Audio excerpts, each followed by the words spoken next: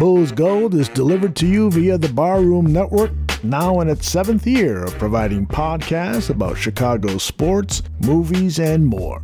Make sure to subscribe to the Barroom Network for free and easy downloads of its programming, and visit its merchandising store at deepdishtees.com to purchase t-shirts, hoodies, and mugs.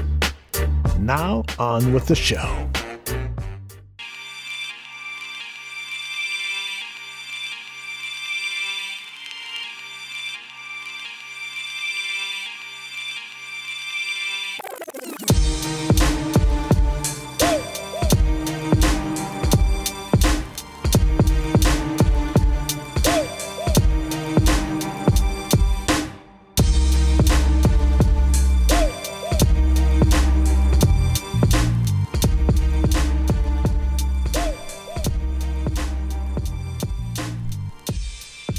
Welcome to Bulls Gold on the Barroom Network. I'm Salim Sudurwala, and as always, I'm joined by Edward Trill Jr.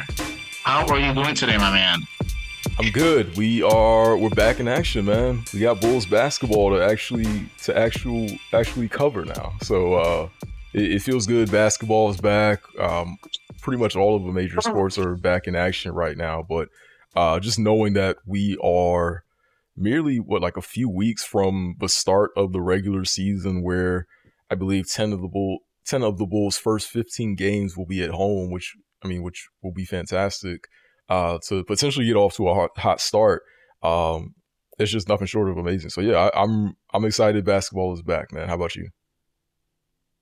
Yeah, same. Finally get some actual game content as opposed to trying to predict if how Carter and Craig will fit in, or will they raise the floor, or like what will Coby and Pat, how they could raise the ceiling, and all the speculations on the Zach LaVine trades. That's been maddening too. So it's good to see a game actually, and obviously the Bulls trying to do a little bit of new stuff, which we'll get into.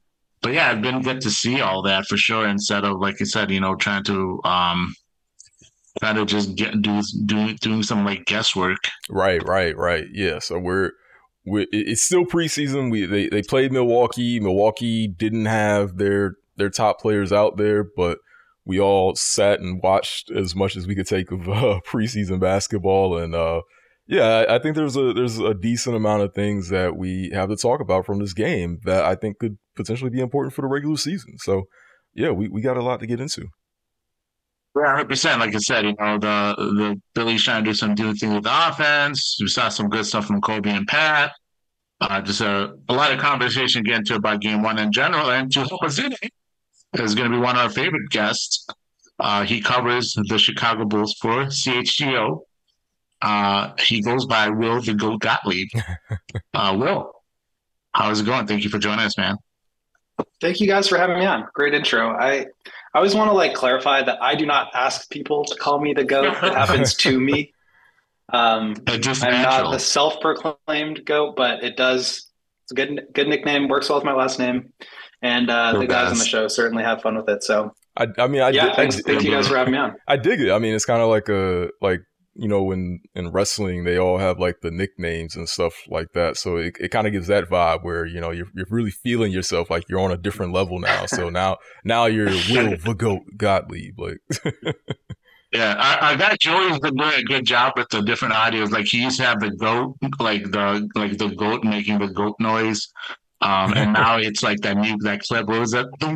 Like that guy saying, so that's a fun little add in there too. So it's definitely, I feel like it's a good little mixture in there. Right. Joey's the real guy. I think we can all agree. Yeah, he is. He does a great job there. We had him on not long ago, and we had to let him get in some takes. I know he gets in some takes there, here and there. You guys give him a little bit of a nibble, but it was good to get him on. But let's get into Game 1 stuff. First off, obviously, the big conversation has been around the Bulls offense. Last season, they were ranked 27th or 24th? I can't remember off the top of my head. 24th. They've been 24th, that's right. And they've just been generally really poor, even though it's basically been about lack of volume for them. Because you look at their efficiency as far as like free throw percentage, their like actual shooting percentage, even the 3-point percentage, like that is all like pretty efficient, but the volume has just been very low, and that's really what ends up killing them. And obviously, other little things like not being able to get on the offensive glass. But Billy coming into this offseason or this preseason training camp, if you will, has been really dedicated in talking about the importance of wanting to change up what they do offensively. In your conversations with him, Will, and the things that you've talked to him about and or seen him talk about, uh, what have you gotten from him as far as like trying to emphasize the change and how he wants to really approach that? Yeah, it's a tricky question, I think, for Billy, because so much of offense in the NBA is personnel driven. And the Bulls are not a team that has a lot of high volume 3-point shooters. They're not a team that has a lot of guys who really move well off the ball. They don't have a real vertical spacing lob threat. And so they kind of have to make do with guys that are efficient, but are efficient in the mid-range area. And guys who really kind of dominate the ball and pound the ball and run a lot of pick and roll and isolation. So that, I think, in and of itself comes with some challenges. And I know a lot of people are not the biggest Billy Donovan fan, but I think all things considered, with the roster that he has to work with, I think he does a really good job. And to your point and to your question, what they've been emphasizing in Nashville and training camp, yesterday at the game in Milwaukee was, we do not shoot enough threes. We understand, we recognize this, and we have to shoot more. But I think more than just volume, it's a matter of like, how are we generating better offense in general? And the way that they want to do that is by collapsing the paint, driving more, because they feel that that will lead to kickouts for threes. They feel that it will lead to foul opportunities for them to get to the free throw line, and just higher percentage looks at the basket, right? So I think all of that sounds great, and it's stuff that they need to work on, but it's like how you get there that I think is the big question, what we're going to have to monitor throughout the early part of the season, which is like, what are we doing? What are they seeing in order to generate easier looks? So is that running some more off-ball action? Is it playing through Vooch more at the top of the key or at the high post and having guys cut off of him, or running second side, Coby and Zach screening for one another actions to get open? We saw some of that stuff in that first preseason game, but the big three of Zach, DeMar, and Vooch only played 17 minutes. So it's really hard to like fully understand what it is that they're working on. It looked really good in that first quarter. It did not look so good in the second quarter. So it's going to be a work in progress. And I think they all have the mentality of wanting to make it work. And at least right now they're bought into the idea that they can, make it work a different way. But I wonder, if things start to not go so well, are they going to sort of go back to their old ways of heavy pick and roll, DeMar isolation basketball? So when you don't have a lot of change to a roster and you are really trying to like overhaul your entire offense, it's an interesting challenge. But I think they at least have the right recipe, or at the very least they're saying the right things as far as what they want to do. And now it's just a matter of like, can they actually pull it off? So what would be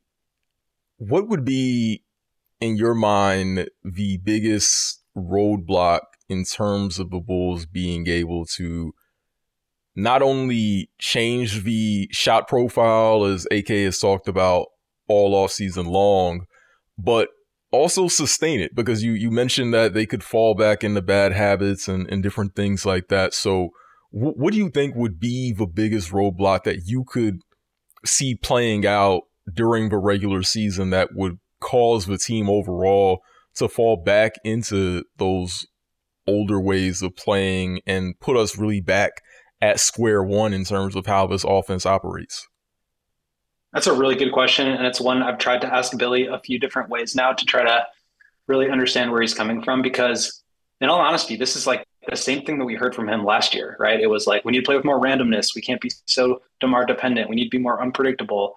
And they basically did the exact same thing last year as they did before. So what's going to be different now when you still don't have any major additions to the roster, when you still have the same guys that are going to be dominating possessions? A third time's a charm, like DeMar said at the media day. Who knows? But I think, for me, the roadblocks are there's two big ones. One, I think, is just the shooting. It's kind of like they're talking about it as if it's a chicken or egg scenario, but I think in reality, it's not. Like they want to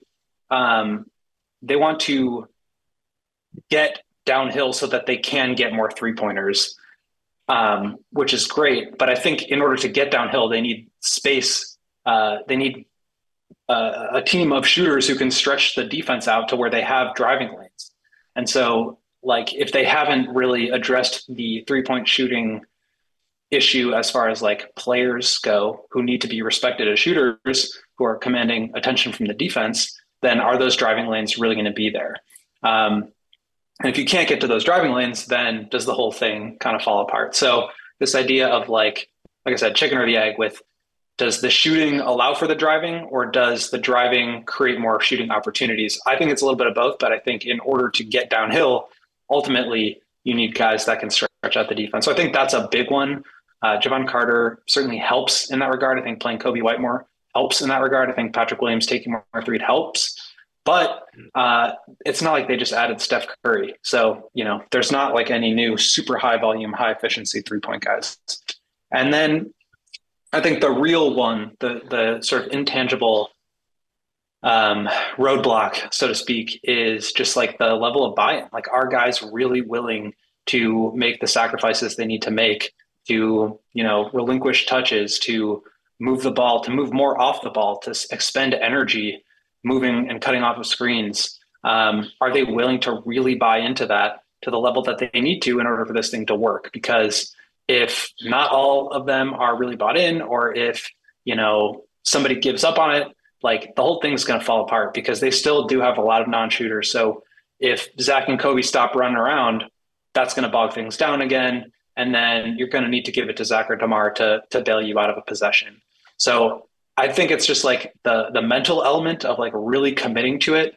And even when they get through or they face some level of adversity, which we know they will, do they stay committed to it? I think that's the big one, on top of obviously just like pure 3-point shooting talent, volume, efficiency. Well, I think the Bulls have enough connected passers now too, just because I think that's the biggest thing the Bulls, obviously the 3-point shooting, but the biggest thing the Bulls miss from Lonzo really in the offense is his connective passing. I think, like, obviously AC is a solid connected passer, and then Vooch and DeMar are really like our best passers in general. I guess the other thing I wonder about, like, have Cat and Coby been able to take that next step in their processing to be able to move the ball quicker? Like, do you think that's going to be a big roadblock too? I do. And I think that all the comments that Vooch has made at Media Day and in training camp so far about wanting to be more of a hub, about playing through him at the high post a little bit more, I think they are trying to replicate some of what Lonzo brought. And obviously two very, very different players, probably could not be more different, but they both have strengths as guys that can make the extra pass quickly, guys that can help transition you from action one that's happening on the right side of the court to action two that's happening on the left side of the court. And so I think, everything that everybody's saying is like, we recognize we need to find easier scoring avenues. We need to create some more stuff outside of the primary action where there's movement to generate, at the very least, some chaos to keep the defense honest. And I think Vooch can be a guy that really helps, like I said, get them from action one to action two. And if they utilize him, I think he could be really useful there. But in general, yeah, I totally agree, because, Lonzo was so good at that, not only because of like the passing element, but it's not like he was Chris Paul out there, like setting the table and serving guys up. Like, he was really good at getting the ball into the position that needed to be in on the floor, relocating, spacing out, and being a shooting threat. And then if it broke down, then being the connective passer. And I think Vooch has the qualities of being able to do all that. Obviously, he's not going to be the defensive menace. He's not going to be kicking ahead, transition passes and stuff like that. But like he can move the ball quickly. He can space the floor. And I think if he is utilized the right way, and it remains to be seen what exactly that looks like, I think he can give you some of that stuff, not to the same level. But I think that's kind of what at least they're hoping his role looks a little bit more like. But I mean, he's not going to play 82 games this year, and he's certainly not going to play 48 minutes a game. So who else can do that? Who else can come in, whether it's on the second unit or in units that are your staggering guys, and just Amar is out there, just Zach is out there. Who is the one that's really going to be connecting actions together? I think that's a really good point, a really underrated, under-talked about element of why the Bulls offense has struggled the last year. What did you think of Coby White's performance in this first preseason game? When I watched, it just seemed I really liked what I saw from Coby in this game. Again, granted, disclaimer, of who Milwaukee did not have in this game, but stylistically and just how he was playing, the passes he made, the type of shots he took, the speed and pace that he was playing at, he looked really comfortable out there against Milwaukee. And I think when you think about how he was playing last season, where it really started to click for him, it was really starting to slow down then, and you think about the comments in the offseason that I think Mark Eversley made about Coby, and he's got this new deal now, so he can kind of relax a little bit with like a long-term deal in place. It just seems like a lot of things have been coming together for him, and I feel like he's really starting to inch much further into the idea of the player that we were hoping for when we drafted him years back. But what did you think about him in a preseason game? Because I just thought he looked really, really good, and just like a completely different player, especially from when he first started out, when he like kind of just played really like so frantically, I think. But what were your thoughts? Yeah, I mean, you nailed it. I don't know if there was like a certain point or if it was just a gradual thing, but like at a certain point last year, things just seemed to click for him. He was a different player after the All-Star break, and obviously it's like silly season in the NBA. Not all the teams are trying, whatever. I mean, he was really good. Scored the ball well, shot the ball well, but like he's a streaky shooter and scorer, and he knows he needs to be more consistent. But it's like, okay, if you're not scoring, if you're not shooting the ball well, what else are you giving me? And I think he got to a point last year where the facilitation really took a step forward, where he was able to change pace, running pick and roll, to where he could really get into the lane and make spray out passes and relocate and become like a floor spacer after a nice relocation pass. I think he just kind of like figured some stuff out about the game, whether it was things slowing down for him, whether it was his ball handling, which he's talked a lot about, and being able to like utilize change of pace. The shooting kind of came together. He was understanding defensive rotations a little bit more. And it just felt like everything was kind of starting to click to where he really built up some confidence in his game. And I think he's certainly carrying that over into this season. And just talking to him, like he's a really goofy dude. Like he's I don't mean this in a mean way at all, but like he's just got like a childish sense of humor. Like he's just got a ton of energy. He's cracking jokes. He's smiling. He's laughing. He's making fun of guys. He's like yelling in guys' ears while they're like trying to do an interview or something like that. Like he's a goofy player, but like he's also really developed as a leader. He's become like somebody that, guys really take seriously in the locker room. And I think he's kind of found his voice in that way. So I just feel like it's all kind of coming together for him, and he's going to rebound well. He's always done that. He's going to push the pace. He's going to shoot it. But like the passing and the defensive awareness, I think are really, it's just like, it's bringing a lot together for him.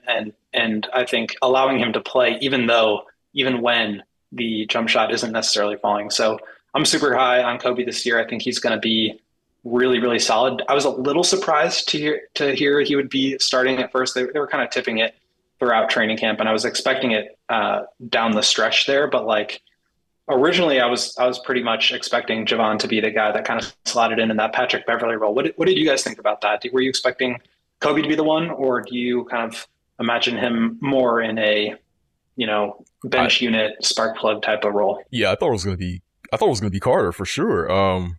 I thought that was part of the appeal of signing him, is that they would get a veteran who could step in and be a more enhanced version, I think, of that Patrick Beverley role that worked so well for the team last season when they went 14-9 in those games that he played. So I was surprised that they went with Coby, but when you watch it, it was pretty clear why they went with him, because he looked good. Like even just the things that stood out to me, like again, just going back to the passing, like you talked about, he made some really nice passes, kind of like in midair, like just finding some open guys that just played at multiple speeds.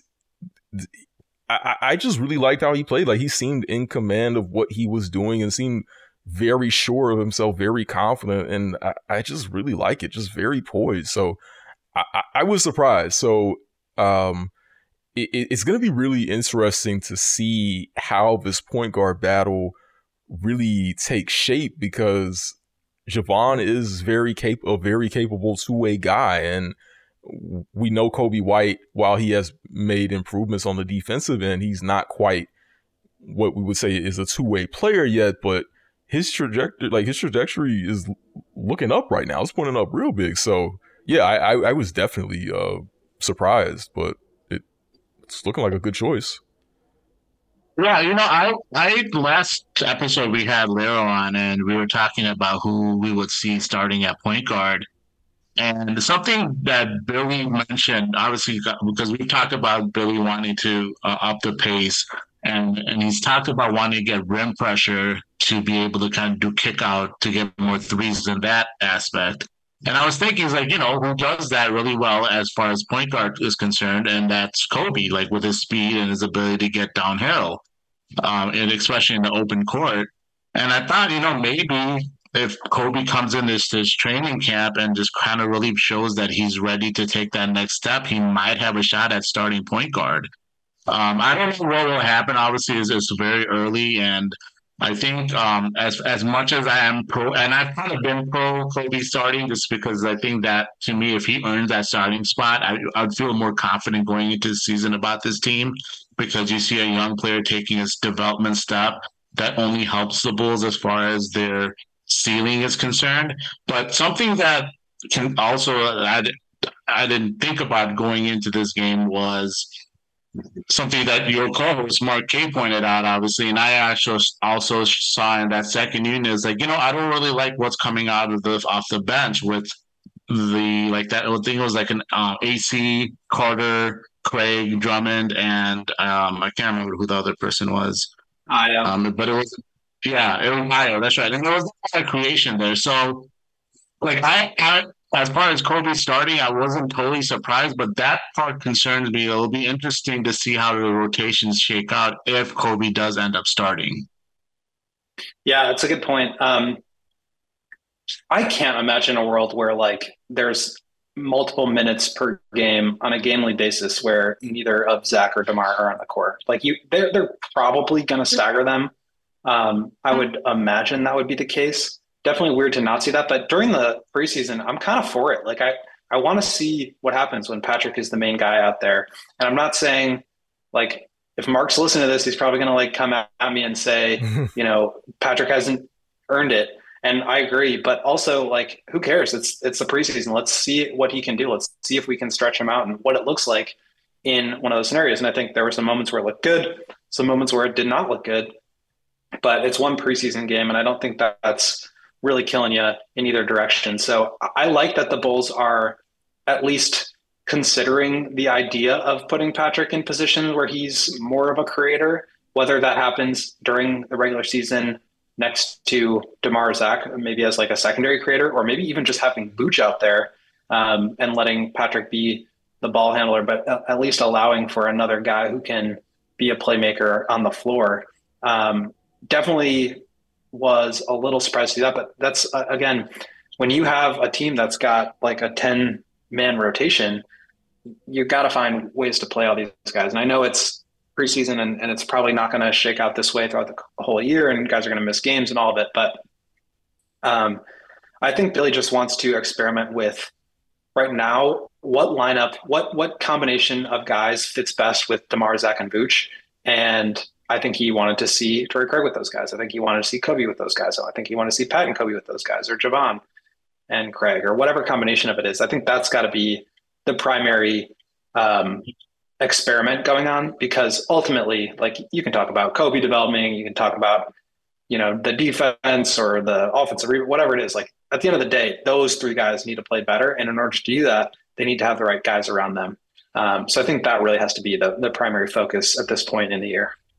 Yeah, I'm all for it. I think you really benefit from experimenting right now, especially when you have like a few pieces in Carter and Craig who, are going to play, and you're still trying to figure out how they're going to mix in.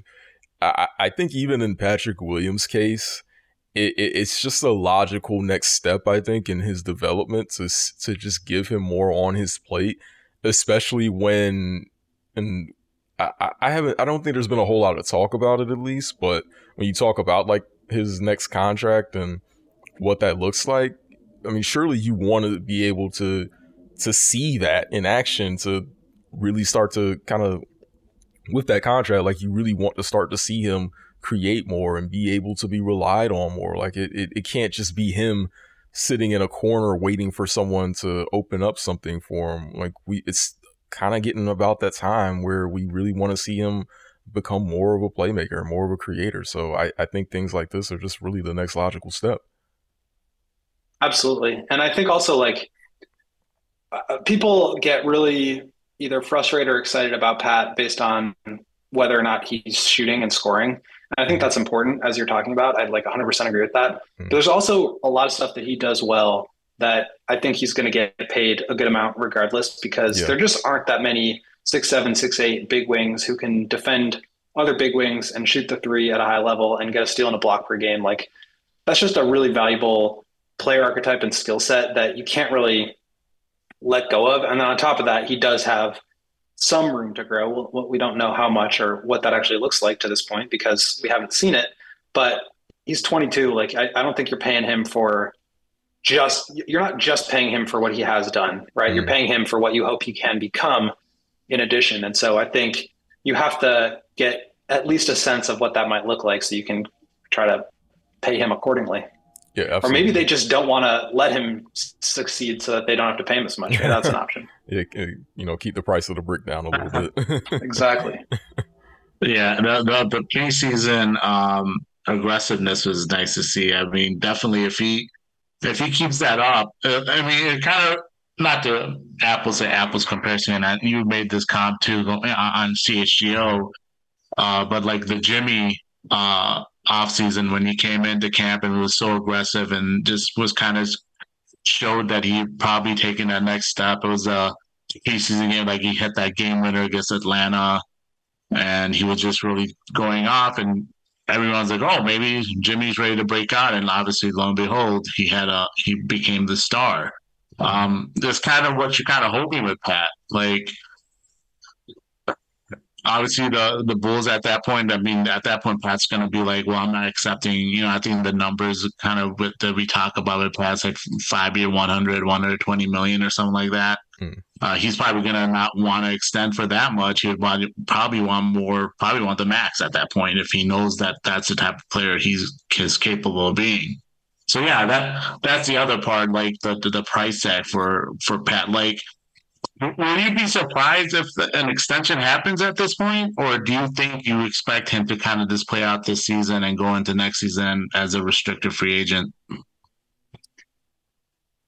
Yeah, I mean, if I'm Patrick, there's no way I'm signing a deal unless it's like an overpay, right? Because like, if you're like, he's not going to like Camp DeMar to wake up at 4:00 in the morning to, work out for 8 hours a day and lift twice and do all this stuff, like working on back to the basket game and mid-range pull-ups and all this stuff with DeMar DeRozan to be a catch and shoot 3-point shooter in the corner with the Bulls. Like, I just don't think that's a player who he wants to be. And so unless they're like paying him accordingly. I don't see why he would want that.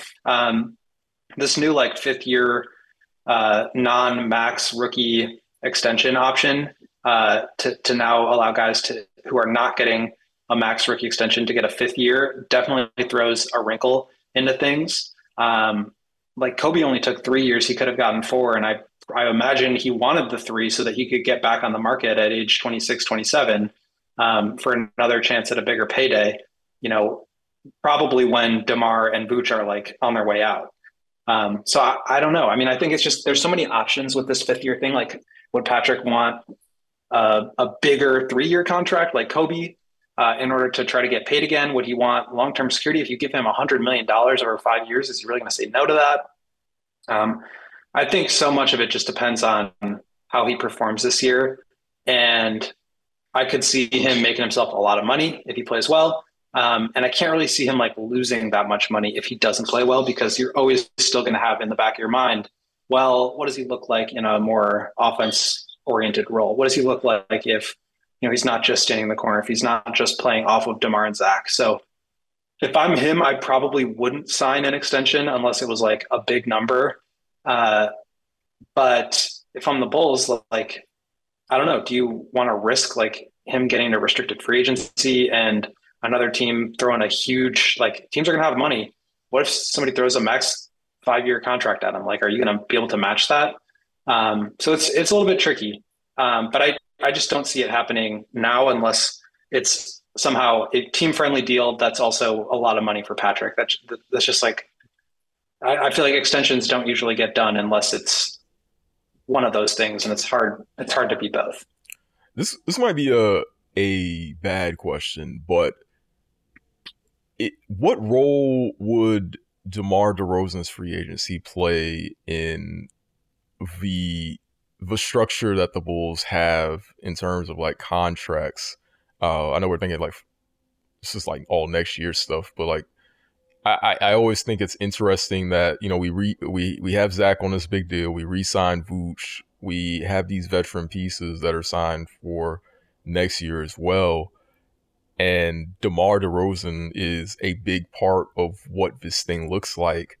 And if there is a scenario where the Bulls do have a best case scenario season, whatever that, is, if that's 45 wins and a competitive first round series, whatever. But you would imagine that if they wanted to keep that going, you would have to bring DeMar DeRozan back. What role would he play if you're potentially trying to re-sign him and you have to bring back Pat, who's going to be expensive as well? So you would have all of that. Then you have Zach LaVine's deal. Then you still have Vooch's deal. I mean, that's a lot of salary, and we know this team isn't going into the luxury tax or anything like that. So, I mean, what role does all of this play? And then you still have Lonzo Ball's deal too. So what would you make of all of that? I mean, it's such a difficult question. Yeah. Right now, I think they're like a bit into the tax. I don't have the exact number in front of me, but I think before you even think about like cap holds for next year, you're like 12 million away from the cap. So obviously, like if you want to extend DeMar, if you want to extend Patrick, and you still have Julian Phillips and Torrey Craig, Obson, and Dylan Terry are on like some smaller deals. Like you still got to fill out the rest of your roster. It's like five or six more spots. So even if you're getting veteran guys, now you're just like an older version of the same team with less depth, that's more expensive, and the players who are the most important, DeMar and Zach and Vooch, are like on the other side of the aging bell curve. So much of this, I think, hinges on, does Patrick really take a step forward this year? And if not, what direction do you want to go? And for me, it's like,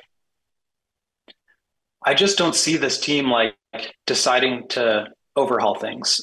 They've had plenty of opportunities. They were like 5 or 6 games below 500 at the trade deadline, and they didn't do anything. They had a chance to try to work out a sign and trade with Vooch. They had a chance to just let him walk and find another option.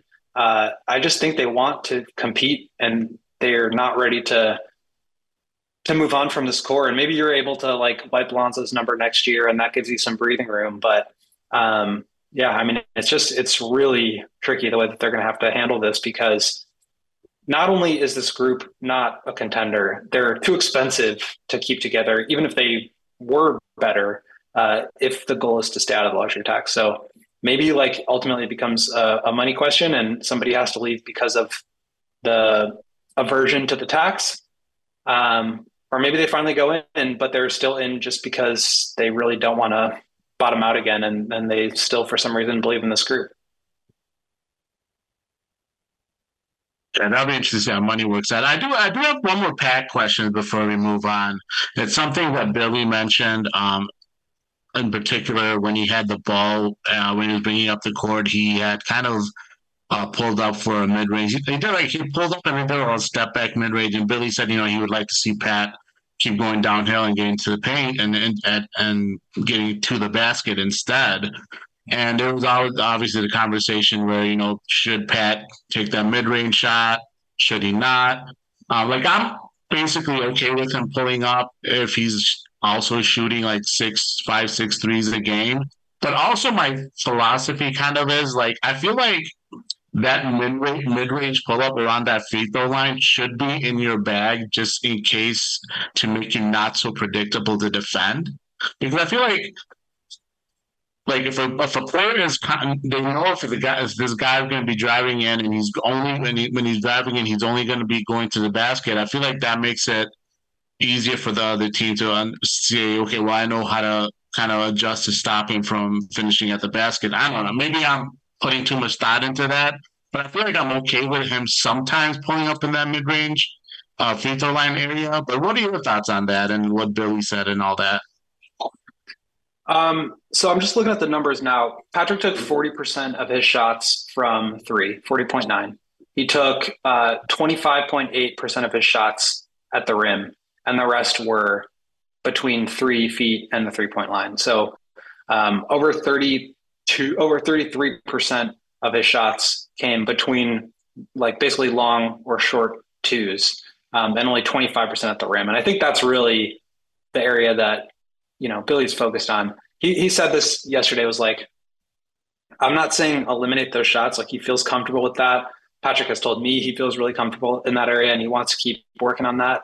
But it's more about like, okay, can you also get all the way downhill and like either try to get fouled, try to go up over the top and dunk it, or try to draw help and then spray it out. I just think I 100% agree with you that shot is an important one, especially like in half-court offense in the playoffs when things slow down. You need to have that. But one, the Bulls like aren't in a position where they are like playing playoff basketball throughout the course of the season. Like, they need to get there first. And I think Patrick shooting more threes and shots at the rim and free throws is gonna help them get there. But 100% agree with you that like that shouldn't be gone. And Billy said that too. Like, he's not trying to eliminate those. It's more just like, are there opportunities within those drives where you're just pulling up because you've got that shot there, and really you could put your shoulder through a guy's chest and get all the way to the rim. And I think he just wants to maximize those rather than eliminate the mid-rangers, if that distinction makes sense. It's the same thing I have with Zach. Like, I don't mind when he pulls up sometimes for that, like I said, that free throw line area, midi. But like the long twos where he's like just like a foot or so in front of the 3-point line, it's like, dude, just take a step back and shoot the three. Absolutely. So in this preseason game, let's see if you can like kind of like douse this fire a little bit. Dalen Terry didn't have the the best game against Milwaukee in this preseason action, and I think we're kind of seeing fans starting to press a little bit and wondering if maybe Dalen just isn't gonna be that type of that guy. And by that guy, I mean like just not useful to the Bulls long term. What did you make of Dalen Terry's play in this preseason game? And is it a cause for concern, or just one game doesn't really mean anything? But what do you make of it, and what we could realistically expect from him this season? It's not cause for concern for me any more than Summer League was. Like, I think this is just kind of who Dalen Terry is until further notice. Unfortunately, because I think there's a lot of stuff he does really well. I love his activity. I love the way that he defends the ball and gets into guys. I love the way he runs in transition. He's a great extra pass maker. His deflections are great. He's getting steals, blocking shots. The problem is, like, it's really difficult to be a threat offensively if you aren't a good shooter, if you don't have good handles, and if you aren't strong enough to finish at the rim. Because if you are not a good shooter, your defender is going to sag off of you and not respect you. And if you're being sagged off of, then you have to either have really good handles or a really good mid-range shot to be able to make them pay for that. And so defenses are sagging off of him. He doesn't have the handles to be able to blow by or blow through defenders to be able to finish the rim. So it's just like, it's hard to be productive if you can't take advantage of anything. Like, the defense just doesn't have to worry about him at all. And I think he's put a ton of work in on the jump shot. And it definitely, like, looks a little bit more comfortable, but I wonder if there's just, like, some more holistic changes that need to take place, because I mean, he did not play a lot last year. I think people were frustrated with Billy for that. To me, it was like Billy saw that he wasn't ready. And I think we saw that in Summer League, where he was kind of the primary guy and he was trying to score and it wasn't really working. So now maybe you move him more into a natural kind of connected piece with the second unit. But, like, again, if he's not really a threat offensively, how can he unlock those other tools that he's really good at? How can you become a good connected passer if nobody's guarding you? I think that stuff really is going to be important. I think ball handling in general is really important for guys. Like Patrick needs to work on that. You've seen the growth that Coby was able to make in working on his handling. If Dalen can't develop a handle and he can't develop a jump shot, it's just going to be really hard for him to get minutes. And so I felt like that during Summer League. That was kind of my takeaway. So it's not any more cause for concern for me to see him struggle in this game, as much as I hate to see it, because I really like Dalen. I love talking with him. He's like a great dude, very funny, very outgoing. And you clearly see the work that he puts in. But it's just, I think it's going to take more for him to really get to the point where he can carve out a role, because it's like the skill-based stuff that's going to take a little bit longer to develop. Right. As far as vibes go, I love Dalen. Like I think me and Salim talked about this, just the type of teammate that he is from, what we can see, the energy that he brings, like it seems like just really infectious energy, good positivity. And I just like the idea of him as a player. Like we talked about that connective role and what he can do as a passer. He can guard multiple positions. Like I think there is such a really strong use for him on this roster, potentially, if he can pan out. But as you said, if the shot isn't there, if there isn't a handle, then it's going to be really hard to stay on the floor in today's NBA for that type of player. So I don't know. I'm rooting for him, and I've said on like our past couple of shows that I hope that this is the season that, for better or worse, we can really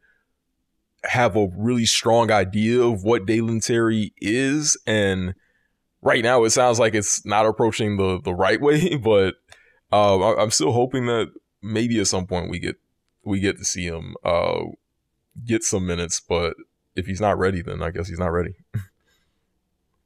Yeah, I think that's a good way of putting it. I really am rooting for him.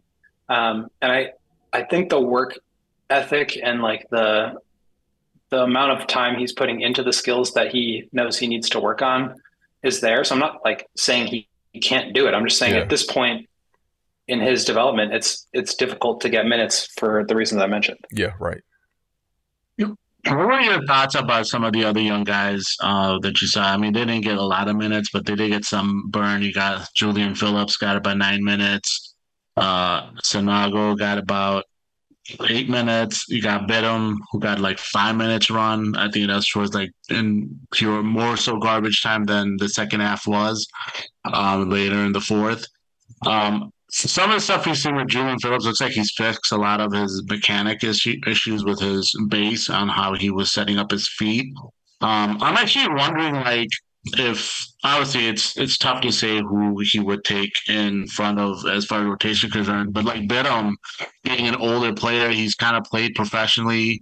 Granted, the league is not the same level as the NBA, but it's still professional basketball. He was playing overseas, and being older, and the Bulls lacking the shooting and the passing as far as like being that connecting passer in the half court. I was wondering, like, could you see maybe Bedham getting some minutes at some point this season? Yeah, just overall, like, what are your thoughts with some of the younger guys that you saw out there? Yeah, it was just like quick end of game minutes. So it was kind of hard to really put them in context. But Billy did go like, I think he played all 20 guys. Yeah. Jackson had that monster jam. Carlik Jones struggled a bit. I think Carlik is so skilled, but it's hard when you're that small in the NBA. He's also a little bit older. I think he's like 26. So maybe like the upside isn't quite as much, but Justin Lewis and Julian Phillips, I think, they're guys that I could see getting some burn in the regular season just because like they are big wings, they can defend. Ideally, they can get to a point where they're shooting the ball well, and like that's really valuable. Julian was the first, or maybe he was the second one of the third unit. He and Dalen kind of came in at the same time, and he like immediately got up a 3-point shot that ended up being an air ball, but like to your point, he really sped up that release and like got his feet set, and it was like a bad pass. He kind of whipped his hips around and launched it. It was a bad miss, but like it kind of showed you that he's willing to shoot. I think he was a little rattled after that, but then had sort of like a loose ball bounce to him, and he had that dunk. So I think that kind of calmed his nerves a little bit. But he's obviously just like a super duper athlete, and if he can develop a jump shot, and he's young, the game seems like it's moving quick for him. But at some point, I think he could play a role. Same with Justin Lewis, same kind of deal. I think he's more of like less of a springy version, more kind of like a bigger wing. Kind of reminds me of Jay Crowder. So maybe he could get some role. But the other guys, like the team, I think the shooting is there. He's a little bit smaller too. I think he's like 6'5", so I'm not sure how much of a role will be there because the Bulls have so much depth in the backcourt.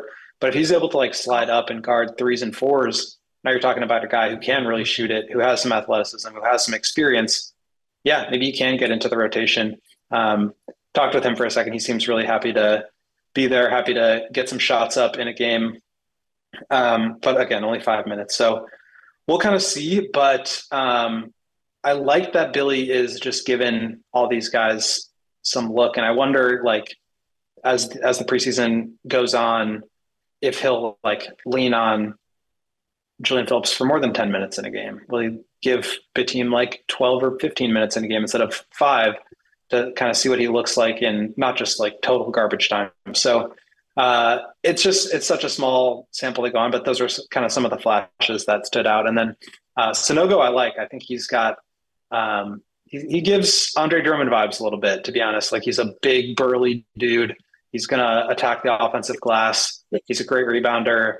Does not like convert well on some of those offensive rebounds. I think he was like 2 for 5 in that game, but and he's like a little small in terms of height. Like actually, like he got blocked once. If he kind of learns how to use his body a little bit more, he could be good too. But it's just like these end of bench kind of flyer types that you're just like looking for flashes in some of these preseason games.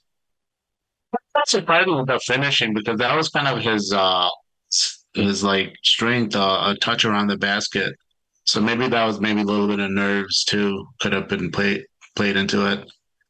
Yeah, I mean, you also have to like realize these guys are, even if they're like the elite of the elite athletes in college, like they're going to be right. it's not like that in the NBA. Like Kobe's talked about this so much. Like he was always the fastest guy on the court, never had to rely on skill. He could just shoot and run up and down. And now everybody's as fast as him. He has to learn how to change pace. He has to learn how to facilitate. And I think you're gonna need more than one preseason garbage time game to really develop some of these guys. Right. I'm trying to hold in my excitement for Julian Fields because just the more that you see about him and you just continue to learn about him, like I really like the pick, and it's really encouraging that he's seemingly fixed that base issue, I think, with his jump shot, because otherwise I think the shot, we've been talking about it, the shot mechanics look good to me, like look pretty solid. There's definitely a lot of potential there, and he's such a long athlete, made a clear defensive impact in college at Tennessee, and he can guard multiple positions, and he's just really springy, like very quick hops. So there could definitely be something there. So he's going to be exciting to follow, especially when he is in the G League at some points this season. But definitely interested to see him get more burn as we continue to go in preseason. Yeah, absolutely. And I think that's kind of what they're playing 5 preseason games. That's like too many. So at a certain point, are Zach and DeMar and Vooch can only play 15, 17 minutes a game, and are they going to even play all of these games? So I wonder at some point if these guys are going to get unleashed a little bit, and that'll be interesting to see them in more like real game scenarios, even though the other teams are probably not going to be playing their best guys either. Right. How do you think Io is going to fit into the rotation? I feel like, I don't know if you can tell, I thought like if his shot looked a little more smoother in the release point. Obviously, that's going to be the big question mark for him as far as the shooting is concerned, how he can provide quality offensive minutes. But yeah, what were your thoughts on Io's game and like how he will fit in as far as this season and rotation is concerned? It's been interesting to kind of hear his role in training camp. So the team was broken up into 4 groups, and from what it sounds like, and what we kind of started to see a little bit in some of those Bulls TV documentaries, was that Coby was running point guard with Zach, DeMar, and Vooch and Patrick, and that Javon and Io were sharing that second team and kind of co-point guarding. The more I think about it, the more I talk to people about it, I don't think Javon Carter is a point guard. I think he's like a small 3-and-D guy. I don't think he's really somebody that's going to like facilitate at all. I'm not even sure he's going to get much in terms of just like bringing the ball up. So I don't really know how to view that as far as like his role. Like, I don't think he's going to be, even with that second unit yesterday, like I was kind of the point guard of that group, not Javon. So I think if Javon starts or does end up playing minutes with that big 3, it's obviously going to be in more of an off ball and point of attack role. So all that to say, I do think there's scope for Io to kind of step in as the backup point guard. And it seems like Billy's interested in playing a 10-man rotation. So as long as that's true, there's going to be a role for him. I mean, he is one of the 10 guys, right? So it's just a matter of like, if that rotation shrinks, then you might start to wonder. But I do think there's room for Io to kind of expand his game as a more of a point guard next to Javon Carter. And obviously he's got some great defensive instincts too. So I think I was I'm not concerned, but like I was wondering what his role might look like after they re-signed him over the summer. And I think it kind of is coming into picture for me here about like just what he can be in this rotation, assuming Billy continues on with 10 men. Yeah, that's just my thing. I'm not sure how sustainable 10 men is, but we'll see how long they can stay with it. So I mean, they kept him, so I mean maybe that's more incentive to stick with it as long as you can.